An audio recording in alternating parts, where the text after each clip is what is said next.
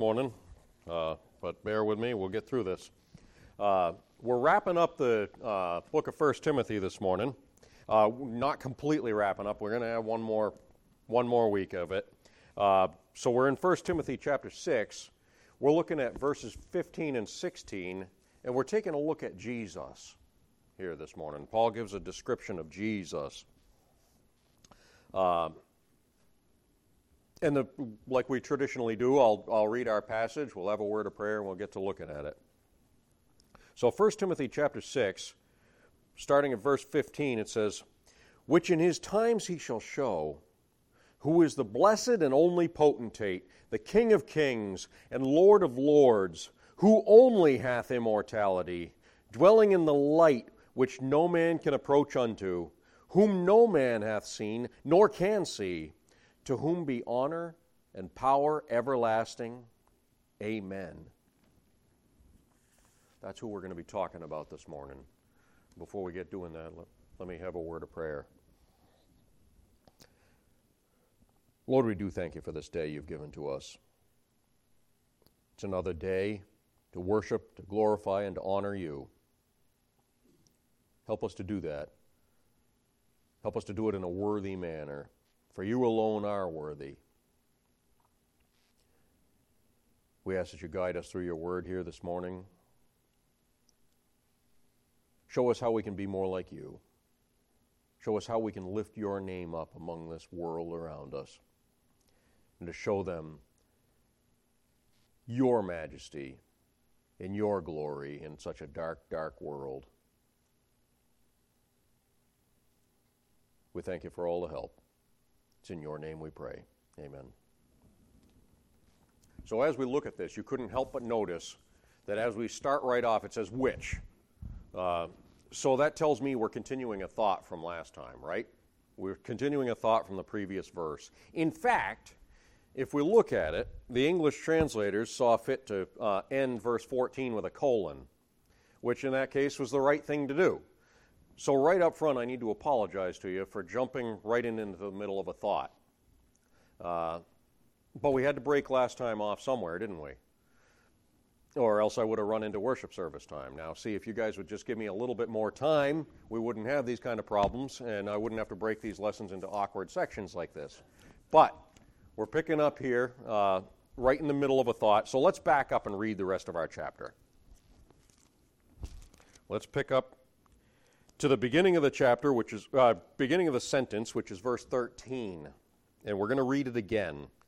"I give thee charge in the sight of God, who quickeneth all things, and before Christ Jesus, who before Pontius Pilate witnessed a good confession, that thou keep this commandment without spot, unrebukable, until the appearing of our Lord Jesus Christ, which in his times he shall show, who is the blessed and only potentate, the King of kings and Lord of lords, who only hath immortality, dwelling in the light which no man can approach unto, whom no man hath seen nor can see, to whom be honor and power everlasting. Amen." Now that's the whole sentence. See, with all that being said, we've got to back up. We need to realize that the last thing that we were talking about last time we were together was the coming appearing of our Lord Jesus Christ. So with that in mind, we're continuing our thought with what we're going to look at here today. And that's important because neither God nor Jesus himself is specifically called out in verse 15 or 16 today. So we need to know with absolute certainty who it is we're talking about. Who are we talking about? Now, I hope you realize, though, that there is only one person to whom this description fits. There's only one person in all the universe that this description fits. Actually, I kind of find it humorous, and I almost think Paul didn't mention God on purpose to make his invisible nature even more pronounced. By not mentioning him, he makes the invisibility of him even more pronounced. Since that's one of the major themes of these couple of verses that we're looking at today. I think so. I'm not going to make a big deal out of it. But right up front, Paul speaks of the timing of the appearance of Christ. I don't know if you noticed that. Which in his times he shall show. He's talking about the timing of the appearance of Christ.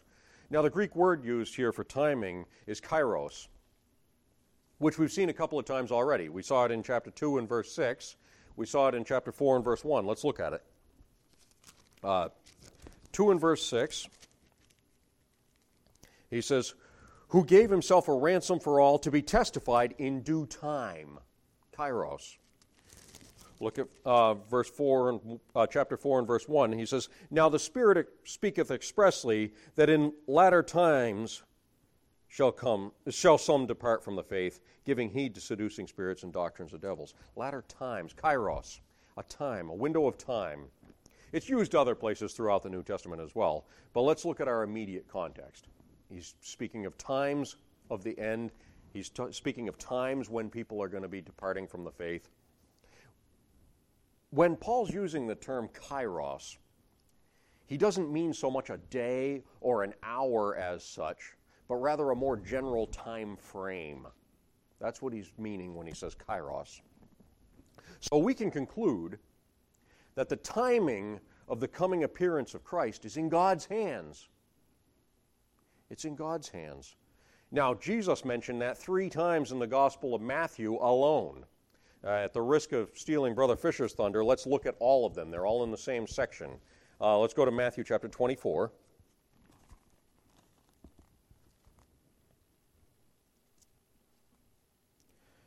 And 25, but we're going to start off in 24. And verse 36, we're jumping right into the middle of a thought. I apologize for that, but we don't have time to read the whole chapter. He says, but of the day and hour knoweth no man.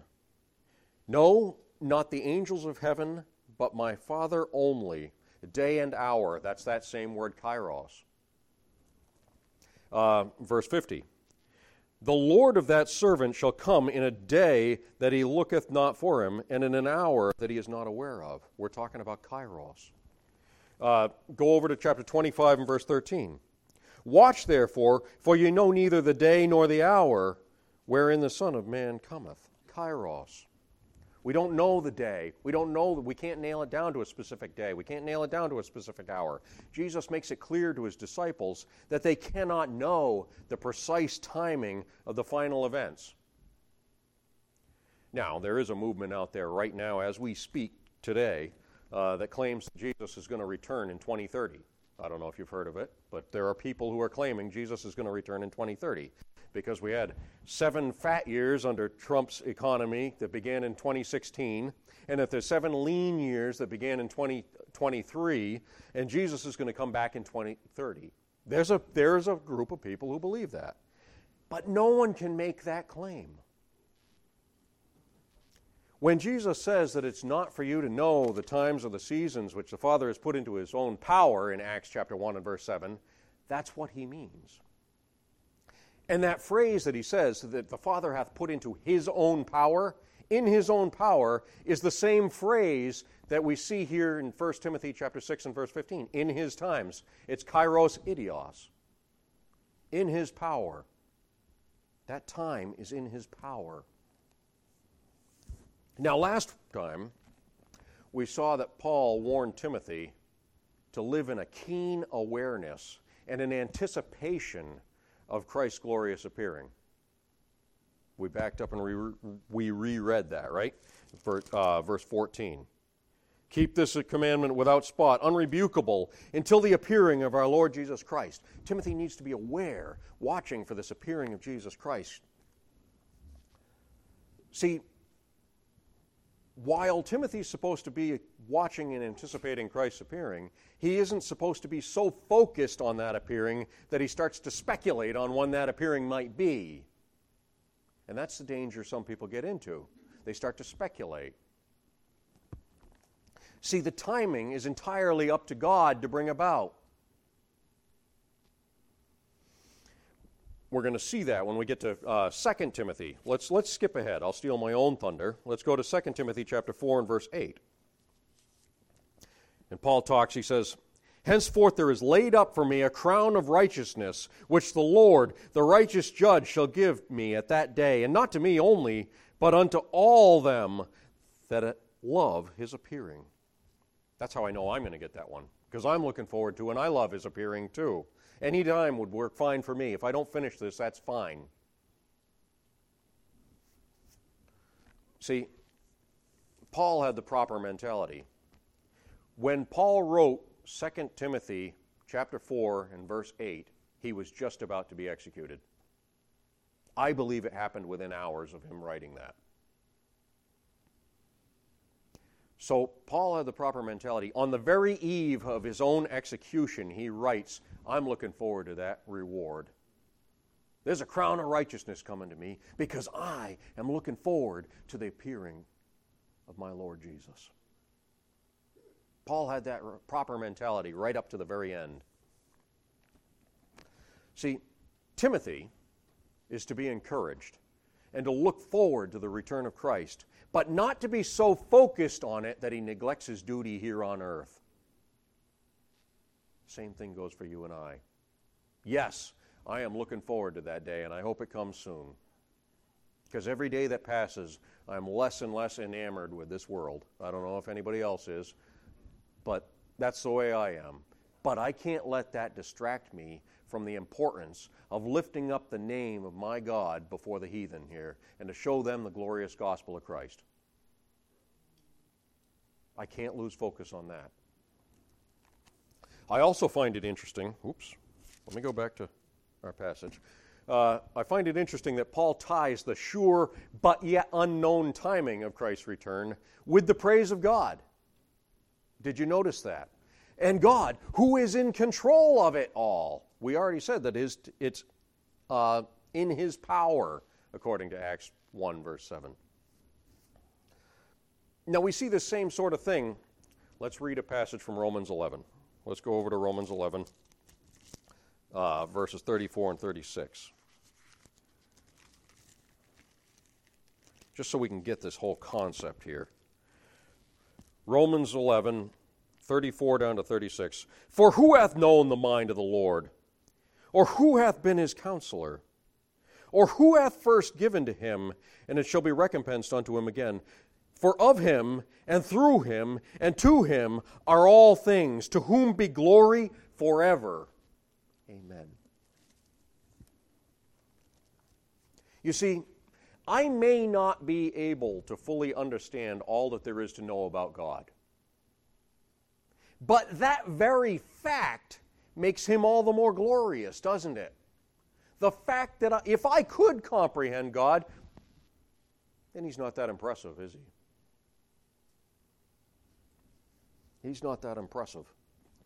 But the fact that I can't possibly comprehend everything about him makes him all the more glorious. Now, I can learn four things from that fact. I could probably learn more, but I'm only sharp enough to pick up 4 of them here. First of all, human beings cannot understand everything. Now, that flies in the face of the humanist movement that we certainly have going on around us. Human beings cannot understand everything. Second thing, God is not obliged to explain everything. Thirdly, I need to simply believe and to cling to those things which he has chosen to reveal.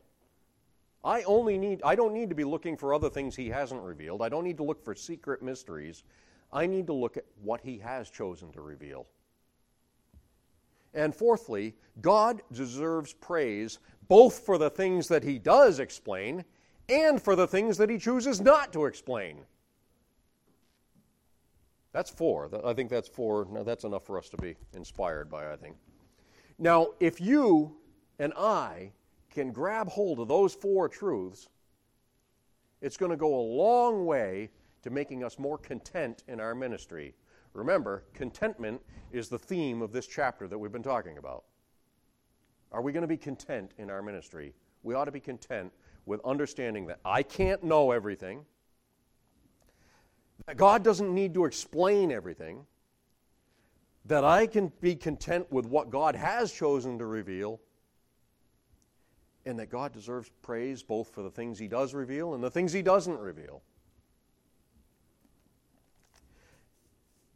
Now, by the time we get to the end of verse 16 today,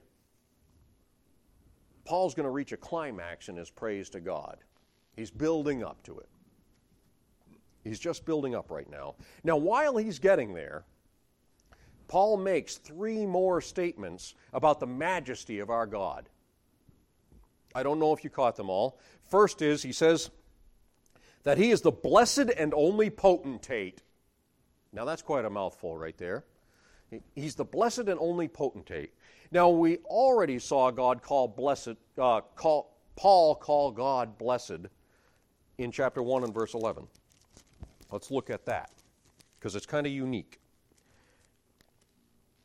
1 Timothy chapter 1, verse 11, according to the glorious gospel of the blessed God, which was committed to my trust. Now, the word blessed there is makairos, which is the same word Jesus used in the Beatitudes. Brother Fisher just finished talking about it. That same word. But this, when we're talking about God being blessed here, it's kind of a reversal of the way we think of things, isn't it? And let me explain. When we look at the Beatitudes, different groups of people are blessed, presumably by God, for whatever the case may be. Blessed are the meek. Carry on. Blessed are the peacemakers. Carry on. They're blessed. A human entity is being blessed by God. But here, God is blessed. Isn't that interesting? I hope one of you guys can explain that to me, because I do not understand that at all. Well, frankly, I can't explain that to you. I find it interesting. God is blessed. By whom? I'm not exactly certain. I don't know. I can't explain that. But God is more than blessed. He's the only potentate. That word potentate is dynasties, by the way. You've heard that term before, dynasty, to have established one's dynasty, one's empire. He is the only potentate. His empire, by the way, is this entire universe, and he's the only one. It says he's the only potentate, and that word only is going to be our focus here for a minute. Did you know that there is no God like our God? That our God is singular in every way? There is none like him in any way. And that, by the way, is what separates Judaism and Christianity from practically everybody else. Almost every other religion has a bunch of gods to do the stuff that my God does all by himself. I don't need to have a god of war. I don't need to have a sun god. I don't need to have a moon god. I don't have to have a fertility god. I don't have to have this god, that god, god of war, god of love. I don't need all that. I got one God who takes care of all of it.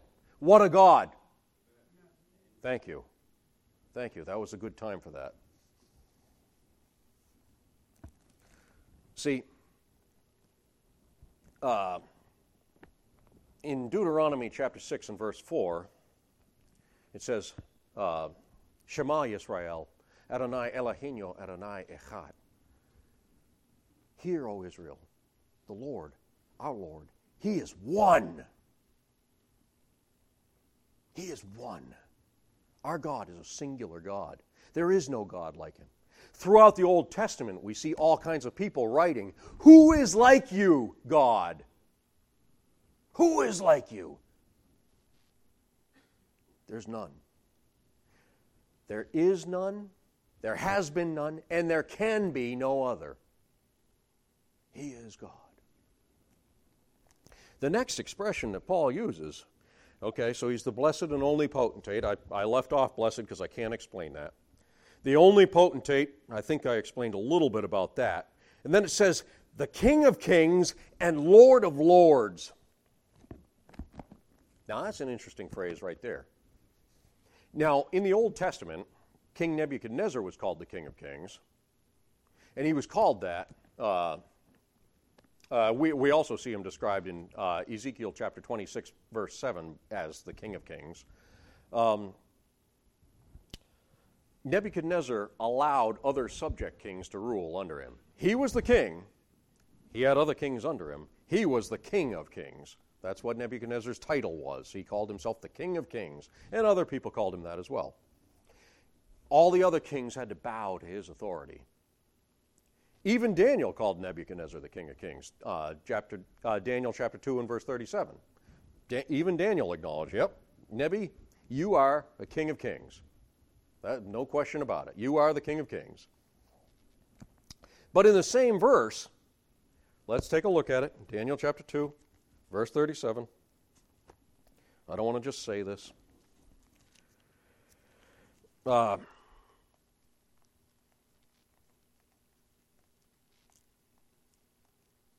Daniel chapter 2, verse 37. He's talking to Nebuchadnezzar. He says, "Thou, O king, art a king of kings. For the God of heaven hath given thee a kingdom and power and strength and glory." So yes, Nebuchadnezzar, you are a king of kings. That is true. But God Almighty gave you your power, Nebuchadnezzar. So there's a God who's above kings, isn't he? Later on in the same conversation, Nebuchadnezzar comes to realize the truth of that. Let's skip down to verse 47. And the king, that's Nebuchadnezzar, answered unto Daniel and said, "Of a truth it is, that your God is a God of gods, and a Lord of kings, and a revealer of secrets, seeing thou couldst reveal this secret." Even Nebuchadnezzar realized God, our God, Yahweh, is a God of gods, and he's the Lord of kings. No matter how many kings bowed down before Nebuchadnezzar, and I don't know how many it was quite a few. The Babylonian Empire was massive, and all those kings bowed down before him. But Nebuchadnezzar had to bow down before God. You see, our God, there may be other gods that people look to. They're gods of war, they're gods of whatever it may be. But all those gods have to bow down before my God. Plenty of Old Testament passages call God the Lord of Lords also. That's throughout the Old Testament. I don't have time to look all those up. But then we move on to verse 16. It says, "Who only hath immortality." Now that looks like something we already saw in chapter 1 and verse 17. Let's back up and take a look at that. It'll remind us of something. 1 Timothy chapter 1, verse 17. "Now unto the King eternal, immortal, invisible, the only wise God, be honor and glory forever and ever." He talks about the King eternal, immortal, who only hath immortality, says in verse 16. Death can't touch my God. Death can't touch my God. That word immortality is athanasia. Athanasia. It's a very rare word in the New Testament. The only other place that we see it, since it's only mentioned one other time, we ought to take a look at it and see what we're talking about. Let's go to 1 Corinthians.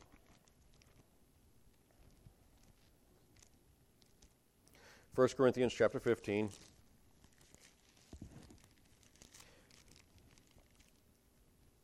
Verses 53 and 54. You'll recognize the passage.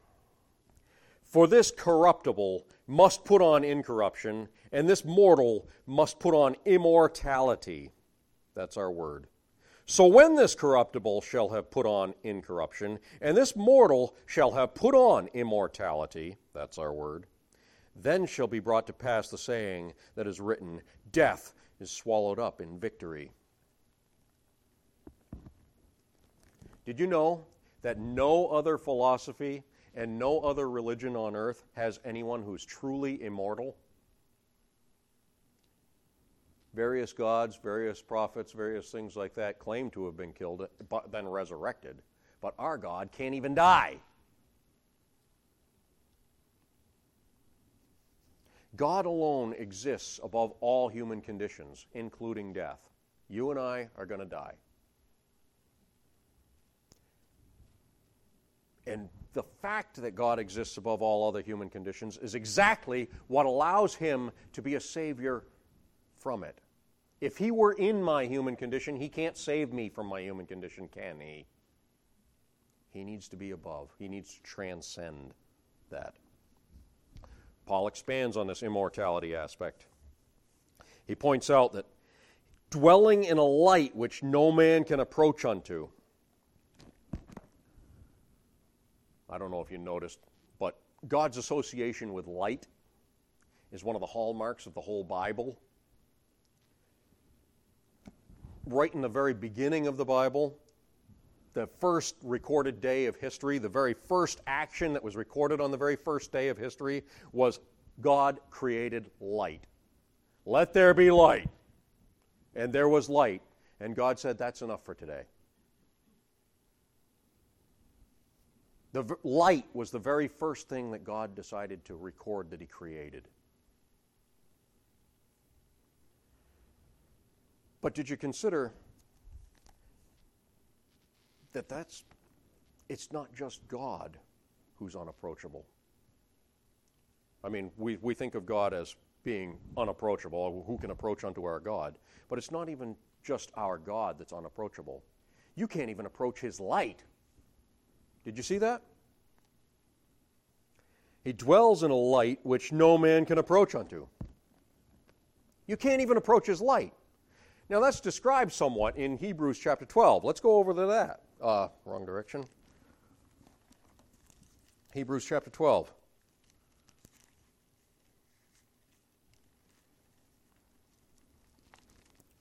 Verses 18 to 21. For ye are not come unto the mount that might be touched, and that burned with fire, nor unto blackness and darkness and tempest. He's talking about when the nation of Israel was gathered around Mount Sinai. And the sound of a trumpet and the voice of words, which voice they had heard, entreated that the word should not be spoken to them any more. For they could not endure that which was commanded. And if so much as a beast touch the mountain, it shall be stoned and thrust through with a dart. So terrible was the sight that Moses said, I exceedingly fear and quake. Even Moses was afraid entering into Sinai. You couldn't approach him. And if anything did dare to approach him, it was to be stoned or struck through, put to death.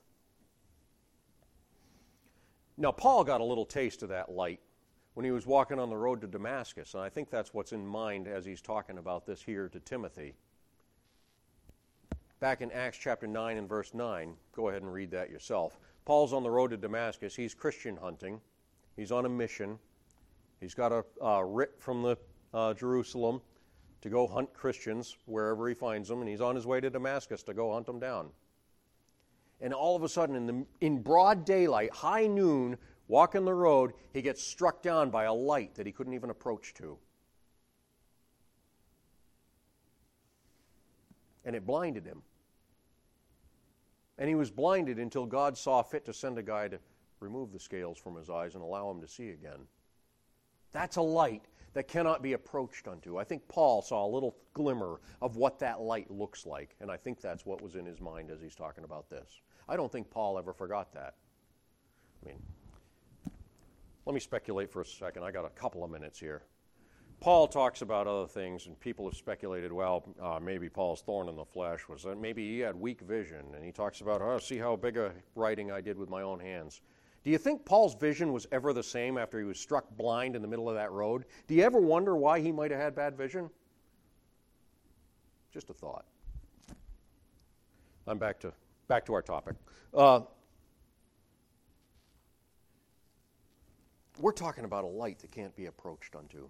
The idea here is of a light so bright, so intense, that you can't even glance at it. But thank God we have a mediator. We have a mediator who can approach it.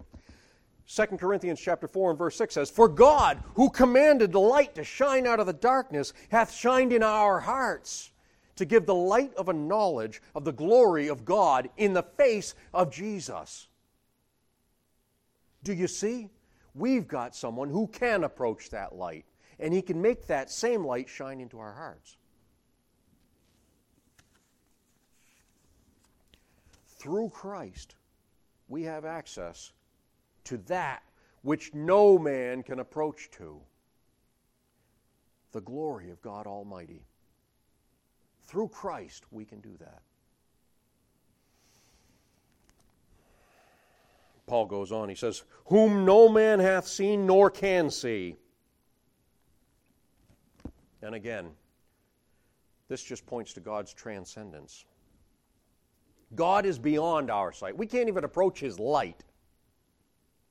And yet He's revealed in Jesus. He transcends all realms, don't you see? I don't claim to understand it all. If I could understand it all, it diminishes our God, doesn't it? It's more than I can ken, as they used to say in the old days. Finally, Paul says, to whom be honor and power everlasting. Amen. Now, we've looked at this word honor throughout this book. We've seen it translated various ways in the King James. It's translated respect. It's translated honor. It's translated glory. It's the Greek word time. I'm not going to teach it all over again. We're pretty near done now. But it refers to respect, all, the highest level of respect. Time. But power is kind of interesting. He's worthy of honor, time. He's worthy of power, which is kratos. Paul uses kratos 3 other places. Let's look at them. Let's go to Ephesians chapter 1.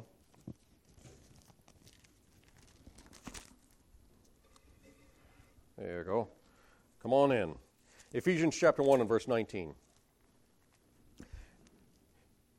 He says, and what is the exceeding greatness of His power, kratos, to usward who believe, according to the working of His mighty power?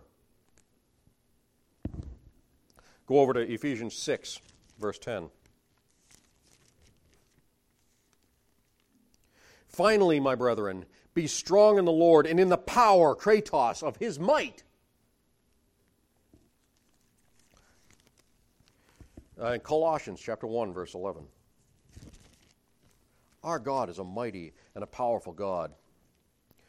Colossians 1, verse 11 says, strengthened with all might, according to His glorious power, kratos, unto all patience and longsuffering with joyfulness. I'll break the sentence off there. I think we got the idea. See, it's used by other New Testament writers as well. But what I find interesting about this power is that it's everlasting. That's what I really want to point out here this morning. To whom be honor and power everlasting. This is everlasting power. Now, in this day and age, we're looking at all kinds of alternative power sources and things of that nature. And as we look at alternative power sources, we're struck by the not everlasting power. None of the power that we've ever developed is everlasting, is it? Power goes out all the time. There were hundreds of thousands of people in the Deep South who were out of power due to tornadoes and things this past week. Some of them still are. Our power, our humanity's greatest power is but fleeting, isn't it? My God's power is everlasting. All other power sources break down over time. Everything deteriorates. Second law of thermodynamics. Everything is breaking down. God's power is apparently tied to His own immortality. And the result is it is inexhaustible. So let me wrap up. I'm going to say that honor is what you and I and all of creation owe to our God. Power is what He alone possesses, which makes any other response other than honor foolish. Because my God has this eternal, limitless power, I owe Him all honor I can give Him. And any other response is foolish. Paul recognized those things. Do you?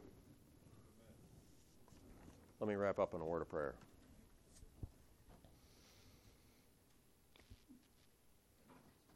Lord, you are a mighty and a powerful God, and there is none like you.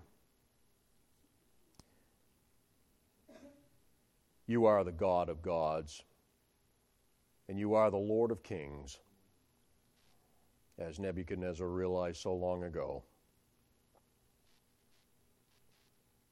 And I confess there's no way I can possibly ever grasp all that there is to know about you. Help us to lift your name up and to show your majesty and your greatness in a world that desperately needs some majesty and greatness. Guide us by your Holy Spirit. It's in your mighty name we pray. Amen.